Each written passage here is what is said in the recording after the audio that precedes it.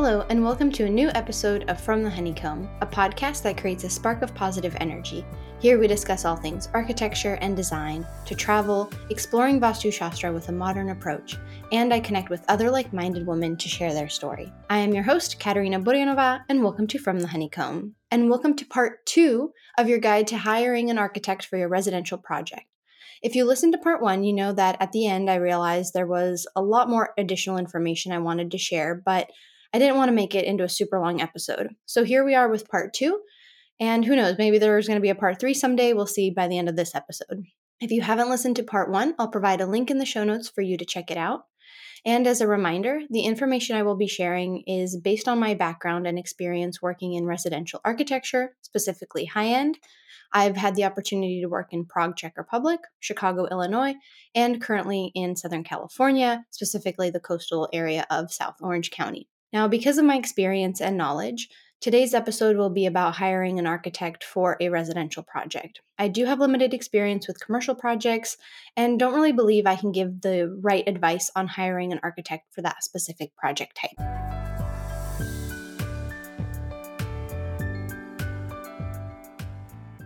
Now, as we begin every episode, we like to take a moment to ground down and think of something that we are grateful for in the present moment.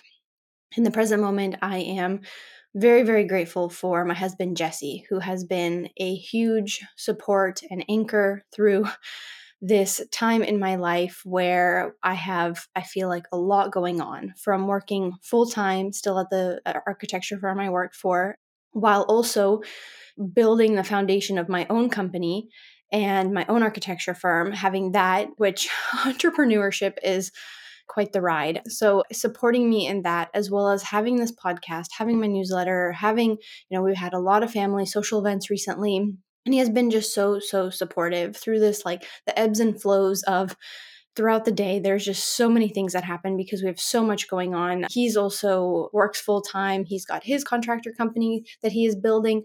So we both have a lot on our plate, but he has been so supportive. And when I am having a moment, he is there and he is extremely been so supportive and just listens to me, gives great advice. So I am very grateful for him in the present moment. And I mean, always, but definitely right now in the present moment, because he, especially this past week, has been just like my rock.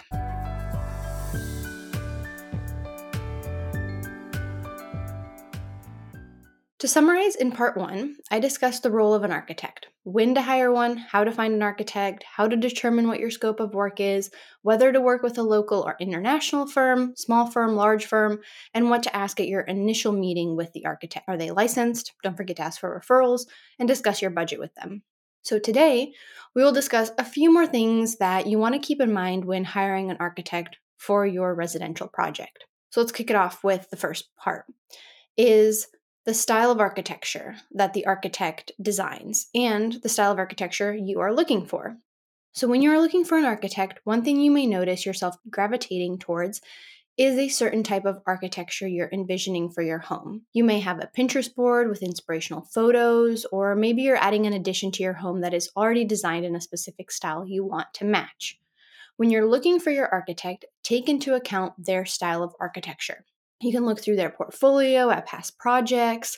If the architect has all these projects that look like beach bungalows and you're envisioning this concrete contemporary villa, this architect might not be for you. So definitely look at the style of architecture that they do.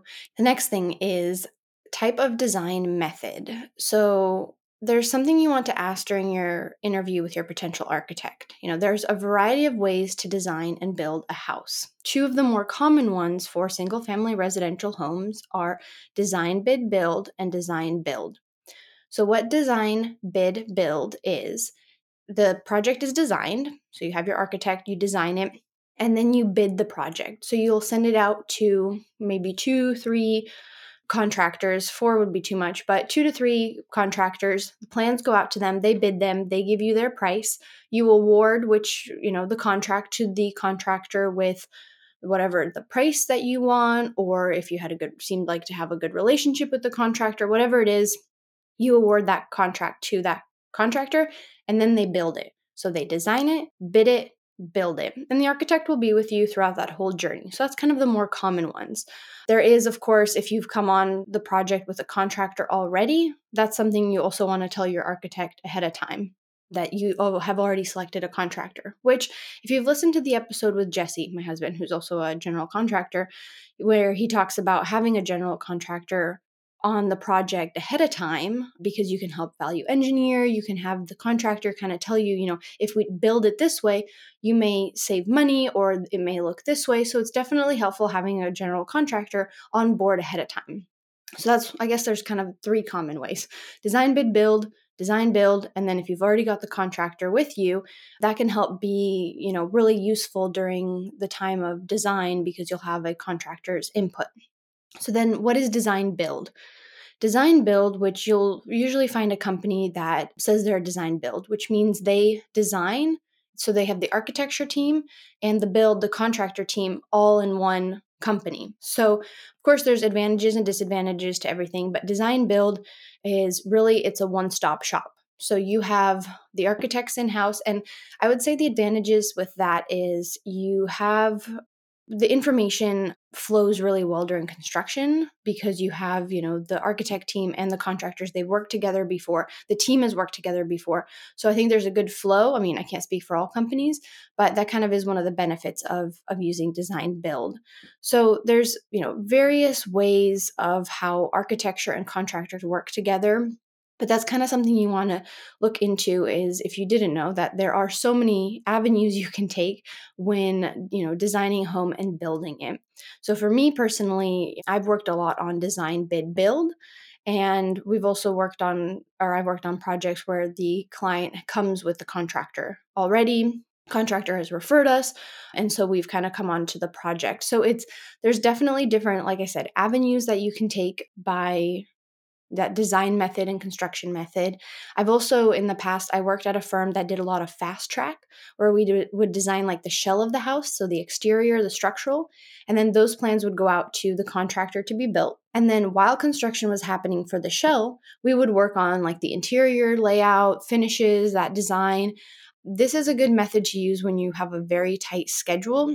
I would think I do know a little bit that fast track is used more in commercial to get parts of, huge buildings built, and then they come in at the end and, do the interior and design. But do be aware that, of course, there are limitations to this, because once you design something and it's being built, you can't make a lot of changes down the road. So there's definitely advantages and disadvantages. Advantages is fast track. It's boom, blow and go. But the downside is once something's built, it either costs a lot of money to change it, lots of plans, lots of changes to the plans and things like that. So there's definitely different, and I'm thinking now as I talk through all of these and I'm giving little snippets of it, I do think I might need to do an episode on all the different construction and design types. So maybe, let me know if you'd be interested in an episode like that, and we can definitely do an episode about those. But just know that's kind of a little like Spark Note edition of the different methods of design and construction that you can take. Now, one thing is the drawings, the instruments of service, the renderings. And I want you to be honest here, because it will help you so much as the client, and it will help your architect. Be honest with how well can you read plans? How well can you read elevations and 3D renderings? It's okay if you can't read plans. Architects, we do this for a living, and many of us have been around plans for so long that we forget that sometimes our clients cannot read or understand what we are drawing. And so when you meet to interview with your architect, ask to see samples of their work that they've done. How do they, what do they show in the design? Do they just show sketches? Do they have physical models? Do they have 3D models? Do they just do plans? Do they just do elevations? Like, what is it that they are presenting to their client? This will give you an idea of what you can expect to receive as far as design and kind of the tangible documents that you're going to receive. I personally would appreciate it if a client told me this ahead of time, because then I would know how to communicate my drawings to them and designs, and I would know, how to add that to my budget also as review time. Well, they may require additional meetings to walk them through the design, so I would like to know that. At the end of the day, you're paying someone to design something that you're going to see every day, and make sure you are happy with it. I've heard of, and it happens a lot, is, the architect will draw something on a plan. The client will look at it and go, yeah, yeah, that's great, great, and not fully understand what was being drawn. And then once it's being built, the client will go, whoa, whoa, whoa, this isn't what I wanted. I wanted this.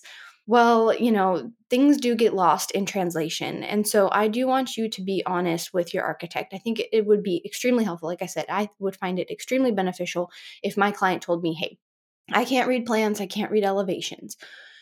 How can I communicate? So then I would think, how can I communicate, the design so my client is happy at the end of the day and whatever is built is what they were imagining.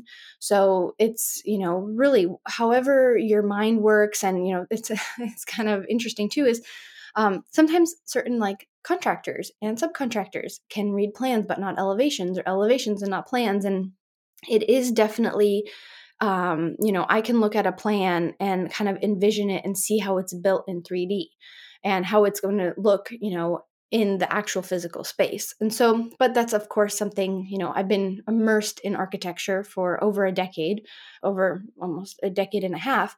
And so I have seen these plans and seen these elevations, and like so many architects, we've seen so many of this that we kind of forget that sometimes, our clients who aren't in this field don't really know to read the plan. So be honest with your architect. I think it will be very beneficial for you. It'll be beneficial for your architect, that you guys kind of understand how to communicate, because drawings are the way we communicate, and drawings are contracts also, or they're part of our contract documents.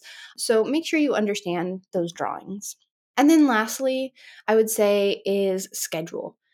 Make sure to discuss your schedule with your architect and have them walk you through how long they estimate the design time is going to take, how long city submittal process will be. So that means including submitting drawings to the zoning department, the building department. Your project specifically may have additional requirements. For example, if you are in California on the coast, you have to submit to the California Coastal Commission. That takes a period of time. So there's a lot of things that go into schedule, as far as not only the design period, the construction period. As architects, we do get asked about the construction schedule sometimes. Because we are not the contractor, we are not in charge of the means and methods. We can estimate based on past projects, but it all depends on who your contractor is, what are the site specifications, your scope of work, all those things play into the construction schedule. So design schedule, though, is something you want to keep in mind, because I know in episode 1 we talked about budget and thinking about the cost, not of just construction but of the design time. That's something you want to keep in mind as well. One thing too is be mindful of an architect who overpromises. If an architect can tell you that they can get something done in a faster, shorter amount of time, I would steer clear of them.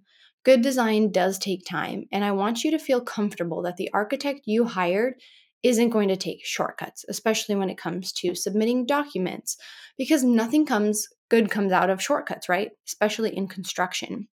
So there's that overpromise, over delivering. Let's say you've interviewed with 3 architects, and the one says, I can get it done for you in X time, and it's half the time that the other 2 architects promised you. Do be mindful of that. Do be aware of that, because, construction, when it's fast, when it's done very quickly, thoughtlessly, and you're kind of front loading all of that work, in the end, it can bite you right in the butt. So definitely be mindful of, a realistic schedule. And I know it may seem hard to figure out what is a realistic schedule, but just ask those questions.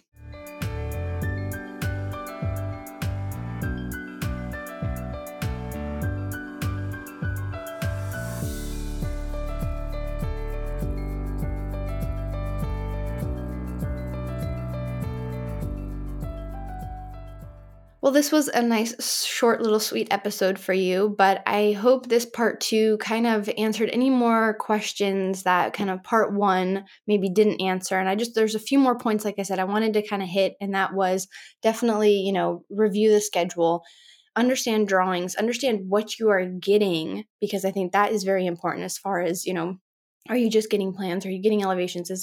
Is also in the budget to make 3D renderings, to make 3D models. That goes kind of back to the budget. So I think that's really, really important. And as I said, the type of like design methods and getting projects from, 2D plans and elevations to being built, what is the architect's type of design method, and then getting the drawings, from conceptual to construction documents. That's very, very important to understand. And then like I said at the beginning of the episode, the style of architecture, are you more into your Mediterranean style of architecture? Then you probably don't want to hire an architect that does like modern contemporary homes. So really, do look through their portfolio, see what kind of works they do, see what resonates with you, because you do want them to kind of have that same style of architecture that you are envisioning. I hope you found this episode helpful, and I hope it answered any of your final questions. If you are ever needing to ask about any other questions you may have, or you're interviewing with an architect you want to know, please do not hesitate to reach out to me. I would love to help answer, kind of guide you through, how to help you hire that ideal architect for you. And you can always, email me. You can reach out to me on Instagram at From the Honeycomb Podcast. You can email me, honeycombblog@gmail.com. All the information is provided in the link in the show notes. And thank you so much for listening. If you like this episode, please give it a heart or thumbs up and click the follow button so you can stay up to date on the latest episodes. Follow me on Instagram at From the Honeycomb Podcast. And if you'd like to buy me a cup of coffee and support the show, you can now do so through the Patreon link in the show notes. You can subscribe to my monthly newsletter, which comes out once a month, where I share a personal message with you. I share some intellectual architecture articles, Vastu Shastra tips, and we also have a book club. So that comes out every 7th of the month. Thank you so much, and see you next Friday.